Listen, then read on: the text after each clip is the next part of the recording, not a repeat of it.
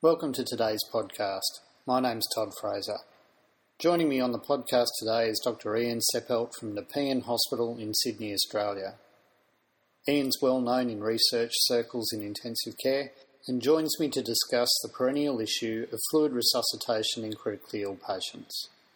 Welcome, Ian. Thank you very much. Ian, is it fair to say that we have a problem with fluid administration in our industry, do you think?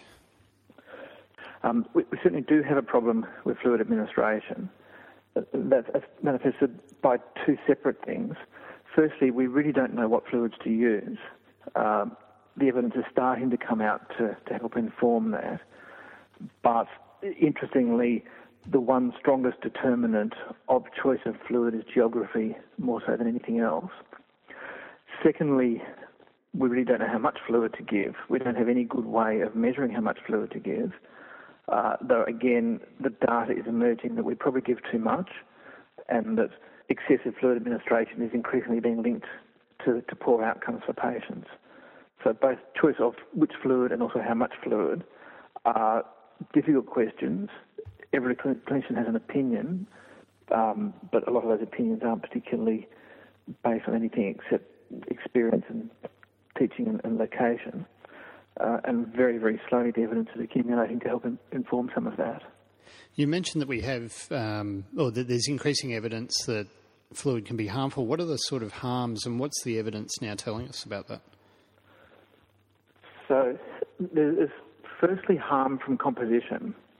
And one area that I think is going to be very interesting in the next 5 years or so is looking specifically at the problems with hyperchloremia, where traditionally we used high chloride fluids for resuscitation. Sodium chloride is still the most commonly used resuscitation fluid worldwide, or colloids, all based on a sodium chloride carrier.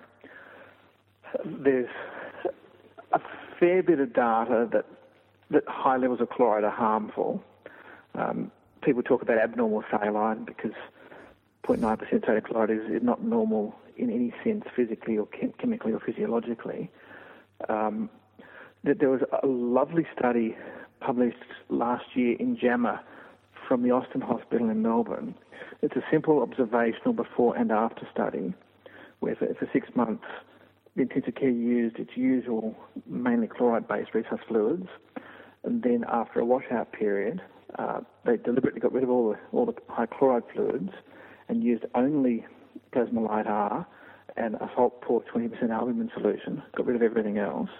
And in the second 6-month period, they had a significantly lower incidence of kidney dysfunction and need for renal replacement, single centre, not powered for mortality, and not randomised. It's a before and after study, so this is all just hypothesis generating.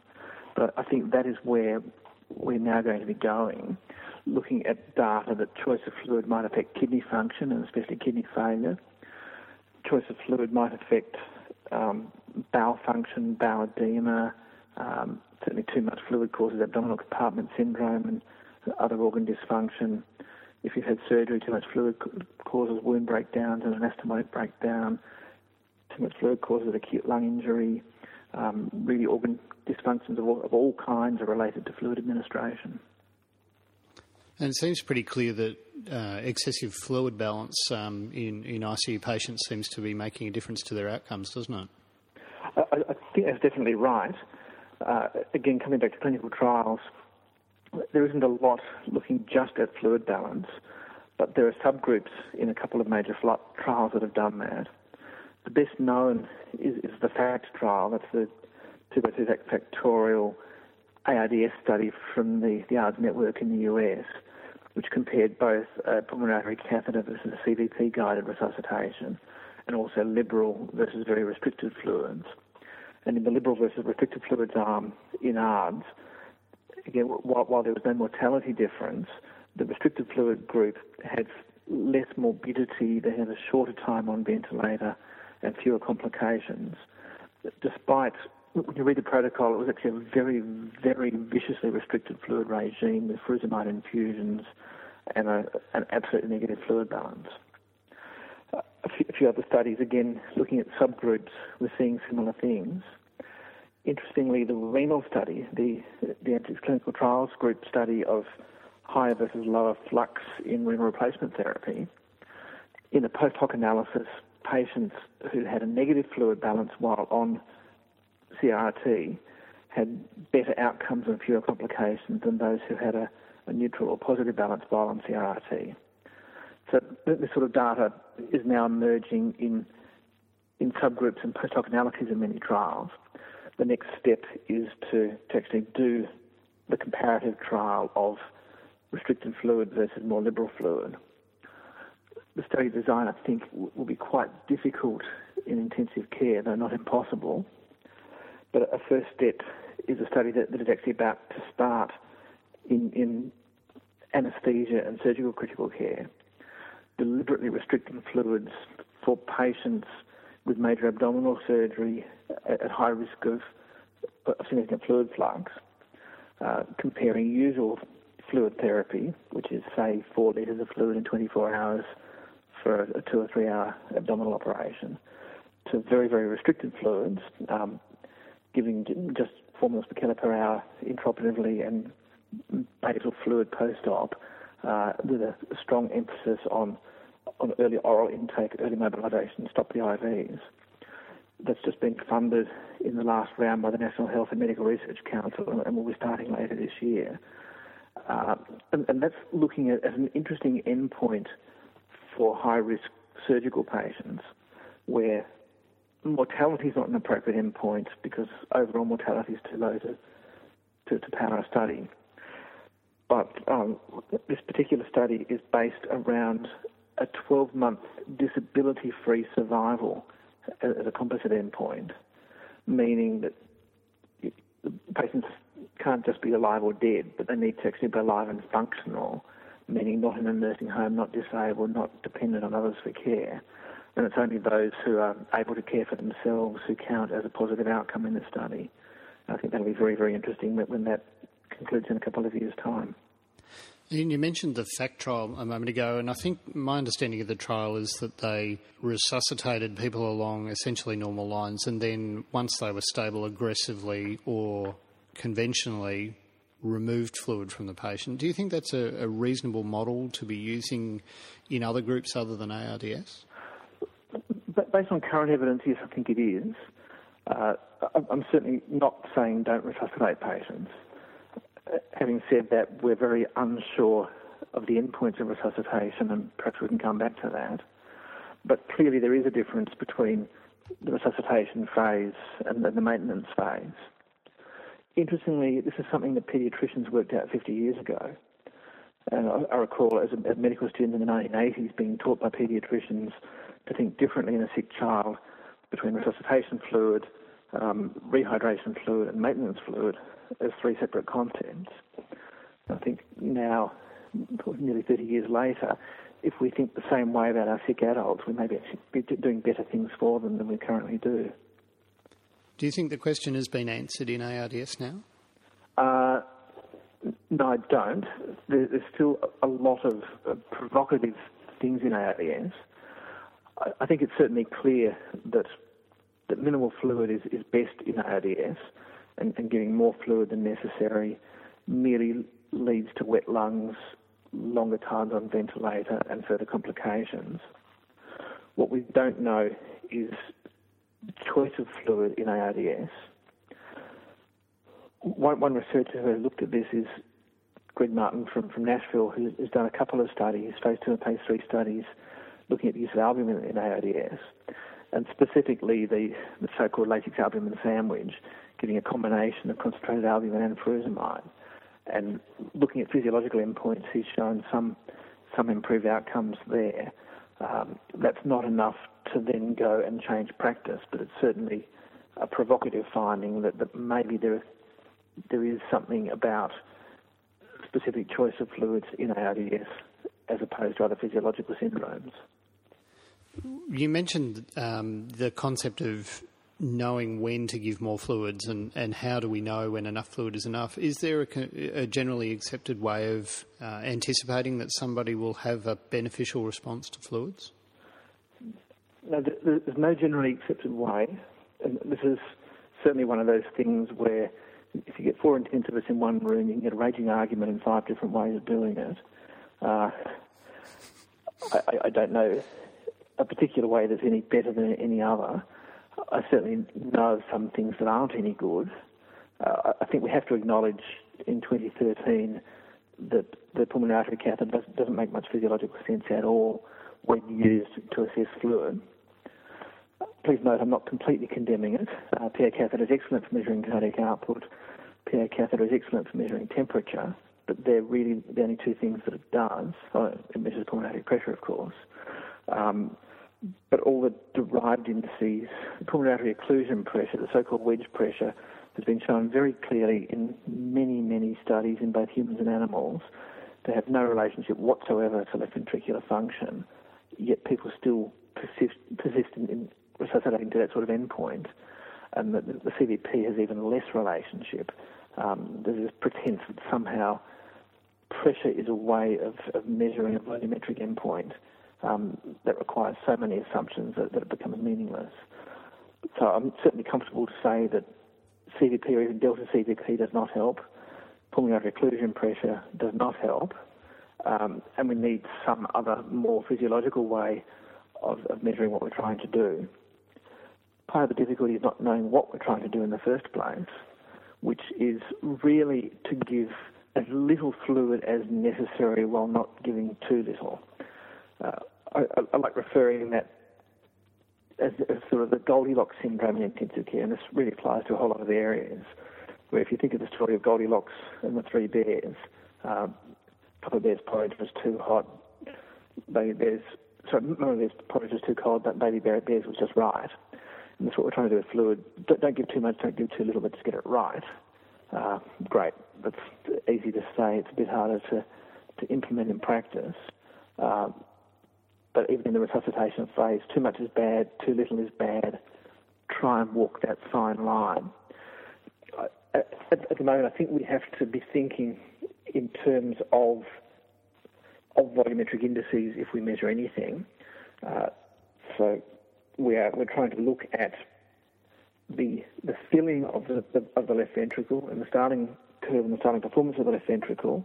That's all related to volume, not pressure. Whether you then assess the left ventricular systolic area and the ventricular, left ventricular end-diastolic area and diastolic volume, and how you do that is open to argument.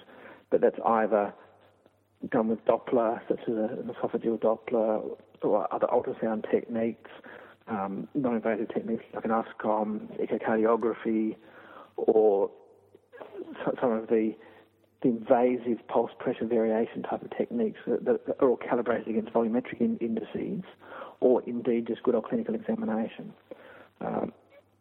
There's some lovely, very, very old studies showing a correlation between big toe temperature and outcome, for example, which really can't be dismissed. We also must remember that we're not interested in the question, if I give volume, does the pressure go up? Or if I give volume, does the cardiac output go up? Both of those don't actually correlate to any clinically meaningful endpoint for the patient. In terms of getting the patient better, the question is, if I give volume, will this help the patient? And it's not quite the same question. So while we might be able to show that the patient is volume responsive, we don't necessarily know that giving volume is a good thing, and that's really got to be a focus for research in the next decade. My approach to any one of these patients is certainly when a patient is shocked to give fluid, I'm looking at the various indices of shock. So firstly, ask the question, why am I giving fluid in the first place?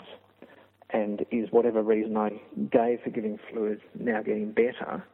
And that's got to be number one, to a point where it's either not getting better and I abandon the attempt, or it is getting better and I'm happy that I'm doing the right thing. So organ dysfunction, lactate, kidney dysfunction might be all valid indices in a particular patient here and now. To some extent, urine output, but I think we have to be very, very careful about urine output, and I'll come back to that, where 10, 20 years ago we thought that having a urinary catheter with a poor man's cardiac output or a poor man's PA catheter, high urine output is not necessarily a good thing. And coming right back to physiology, the normal response to injury or stress is not inappropriate, but the appropriate secretion of antidiuretic hormone. And it's the appropriate part of our physiology. And it's normal to become oliguric in times of stress. It's normal to become oliguric after trauma or after major surgery. And to then pour in fluids just trying to get urine flowing is not a very physiological way of thinking and may not correlate to improved outcomes in the patients. The reason that we give fluids essentially is to promote oxygen and nutrient delivery to tissues. Do we have an appropriate way of monitoring tissue perfusion in this day and age? Not in general clinical use. There's plenty of experimental tools that have been around for quite some time, including things like near-infrared spectroscopy, which isn't that hard to use if you have the equipment, but that's not readily available. Microdialysis catheters, looking in particular tissue beds, again, can measure very directly how these tissue beds are responding. These are all great in a research context, but haven't been rolled out and become generally applicable at the bedside. Currently, with what we have available, we're left with our clinical examination of the patient in front of us, and a good clinical examination really counts for as much, if not more, than anything else, and a repeated examination by the same person. So it's not something to delegate to the residents or nurses, but to actually examine the patient yourself, then do some resuscitation, examine the patient again, and it's immediately obvious what the changes are over that period of time, and that can only be done by an experienced clinician doing a clinical examination. That is then supplemented by various other things, depending a bit on what is available and what skills and training you have. So for myself and for my unit, that will generally be echocardiography at that point, still recognising the limitations of echo and not trying to indiscriminately apply that and just treat numbers. You're still treating the patient. But there are plenty of other validated ways that do the same thing to a lesser or greater extent, depending on individuals and skills and equipment available.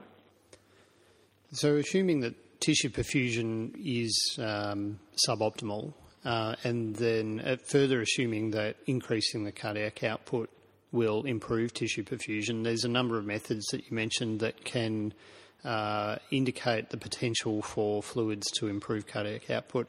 All seem to use some sort of dynamic assessment of whether or where the patient is positioned on the Starling curve. Is that a reasonable thing to say? I think it is. The word dynamic, definitely. Static numbers really are meaningless and are as likely as not to lead to exactly the wrong treatment as the right treatment. You cannot just treat a number. It's got to be a dynamic system that you're looking at and treating. We don't know for sure which way of looking dynamically is better than which other way of looking dynamically, but in terms of the general statement, yes, I agree with you. Turning our attention for a moment to the type of fluid, you referred earlier to the issue of chloride. Is there an understanding of the mechanism by which chloride-containing fluids might cause harm? There's not a clear understanding. There's a lot of theories relating partly to direct effects of the chloride in the kidneys, also partly related to acid-base effects of the narrow anion gap. Sodium chloride has a strong ion difference of 0, for example, compared to a normal strong ion difference of closer to 40. An exact mechanism hasn't yet been elucidated, but correlating with clinical evidence that hyperchloremia is harmful, I think that is something that has to be researched in a lot of detail in the next decade or so.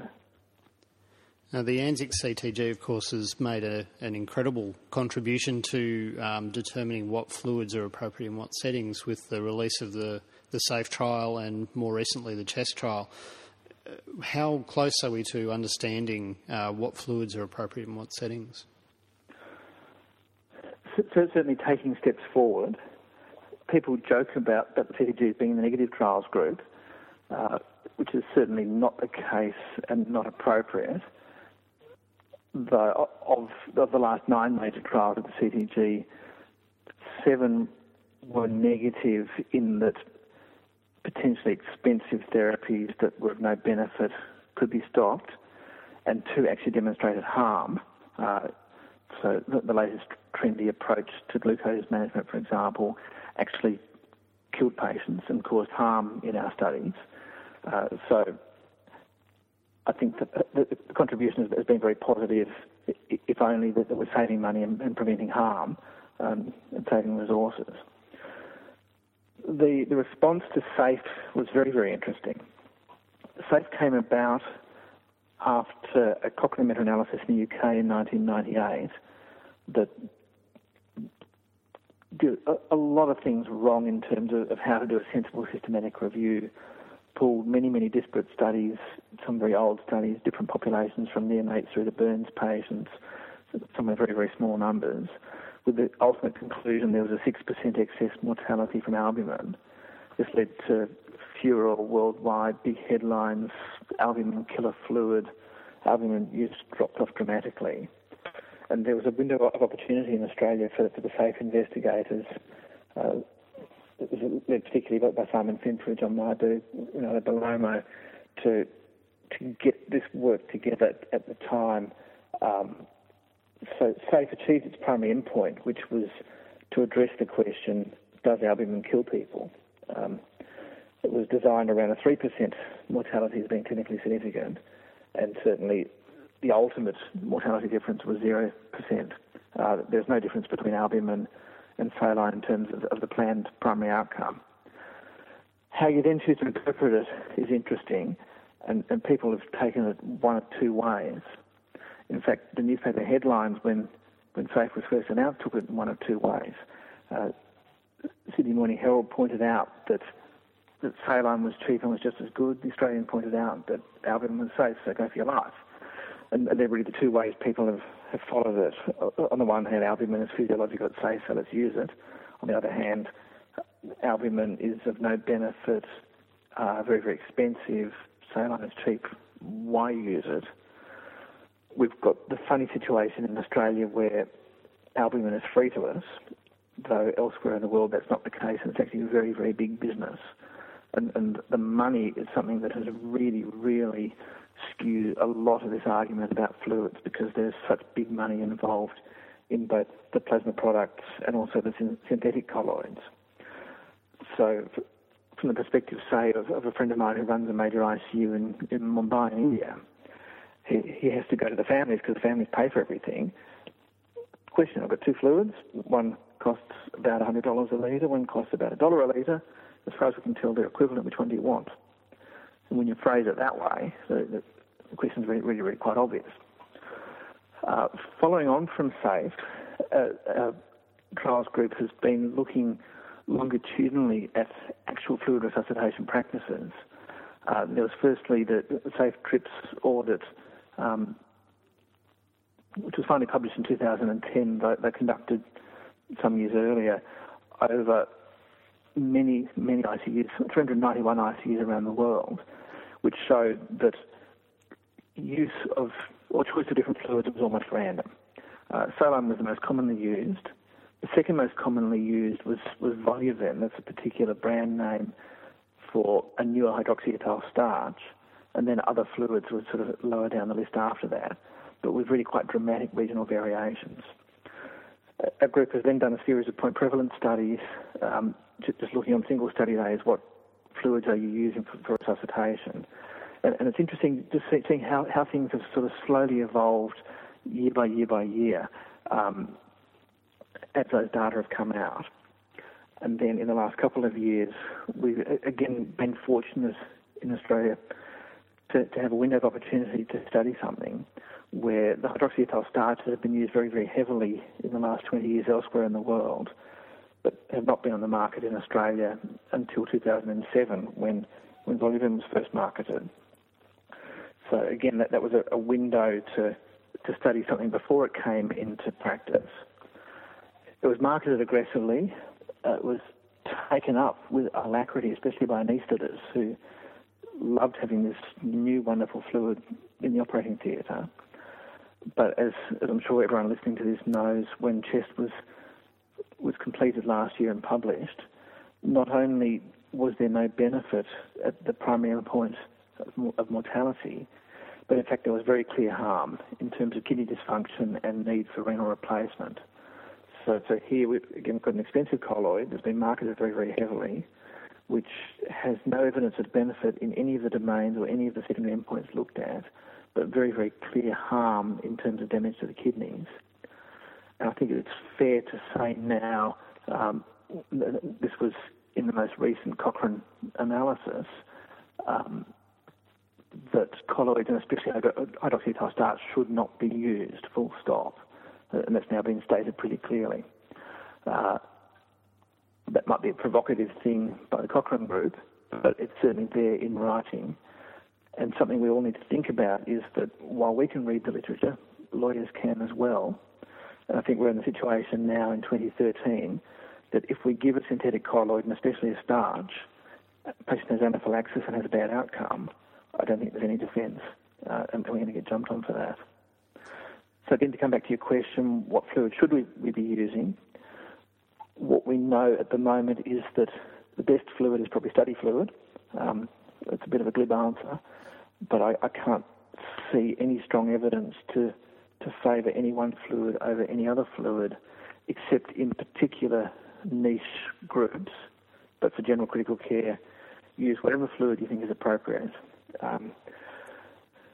A joking statement by Malcolm Fisher from North Shore some years ago, this was meant as a joke, but it's got a large ring of truth in it, was basically, I don't care what you use sterile dog piss, but just give the right amount.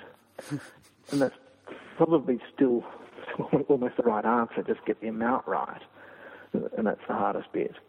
But we're now looking at whether high chloride or low chloride dog piss is going to be a better solution. You did mention there are some niche groups, and the SAFE study has led to a couple of subgroup analyses that were pre-planned that have led to some discussion on this. Is there any evidence in specific groups such as head injury and in sepsis? So the pre-specified subgroups in SAFE were trauma, sepsis, ARDS. When those analyses were done, there appeared to be harm in trauma. Brain injury per se wasn't one of the pre-specified groups, except that brain injury was defined up front on the case report form. It was a somewhat generous definition of brain injury, which required an abnormal DCS due to trauma and a CT scan consistent with a head injury. So it's a reasonably generous definition of a brain injury.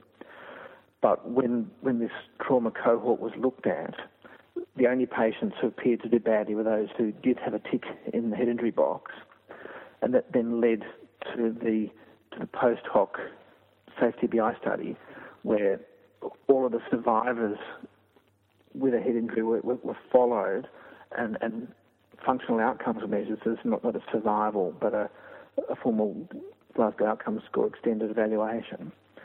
And there, in every functional group, there were worse outcomes in those who received albumin compared to those who received saline.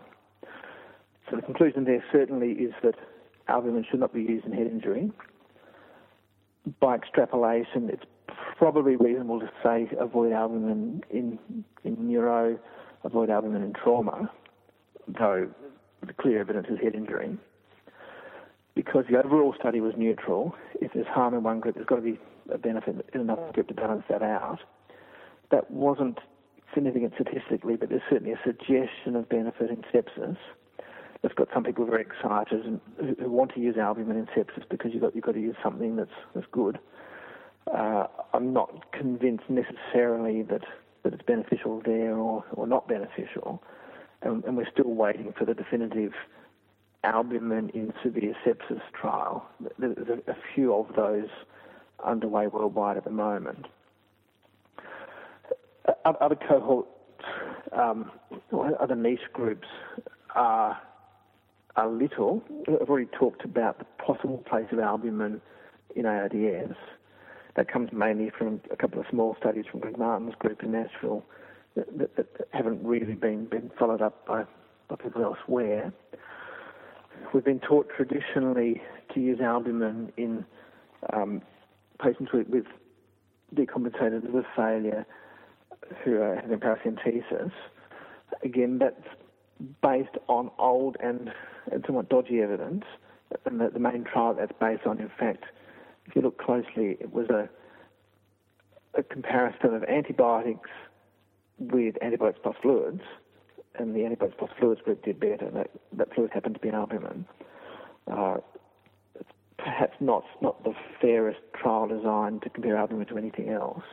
It was really a resuscitation versus no resuscitation study, but that's the currently quoted evidence base for albumin in those patients. There's nothing any better to discount that.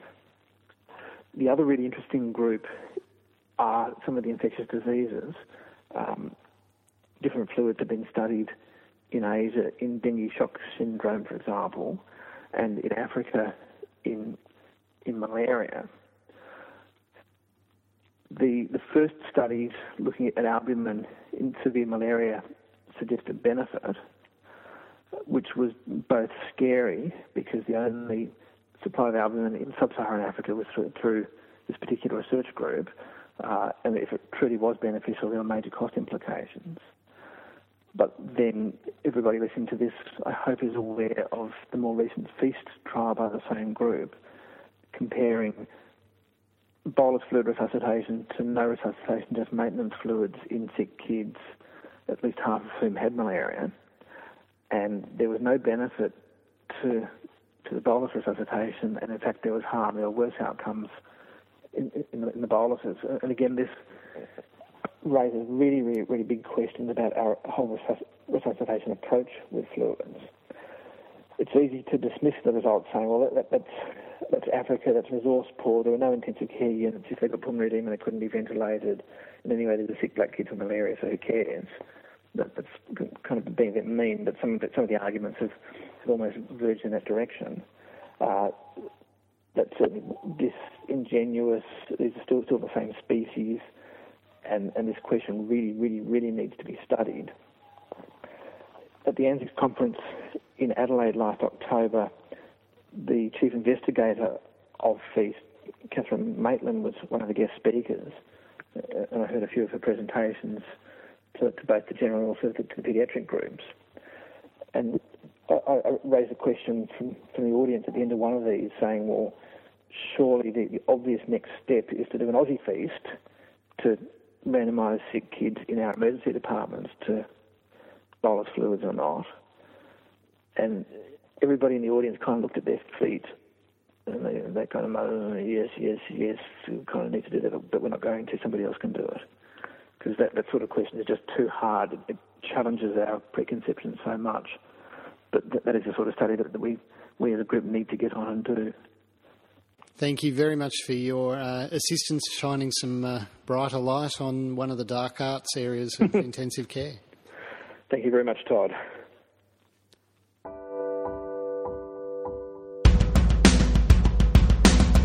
If you enjoyed today's podcast, why not check out our websites, Critique and Crit Nurse. Our websites are leading providers of online critical care education and include podcasts, journal clubs, online presentations, modules and much, much more. You can also join our free blog to help you stay up to date. Our websites are found at www.crit-iq.com and www.crit-nurse.com. You can follow us on Facebook and Twitter or visit us at the iTunes Store. While you're there, check out our data interpretation and CT interpretation apps. Critique, making critical care education easier.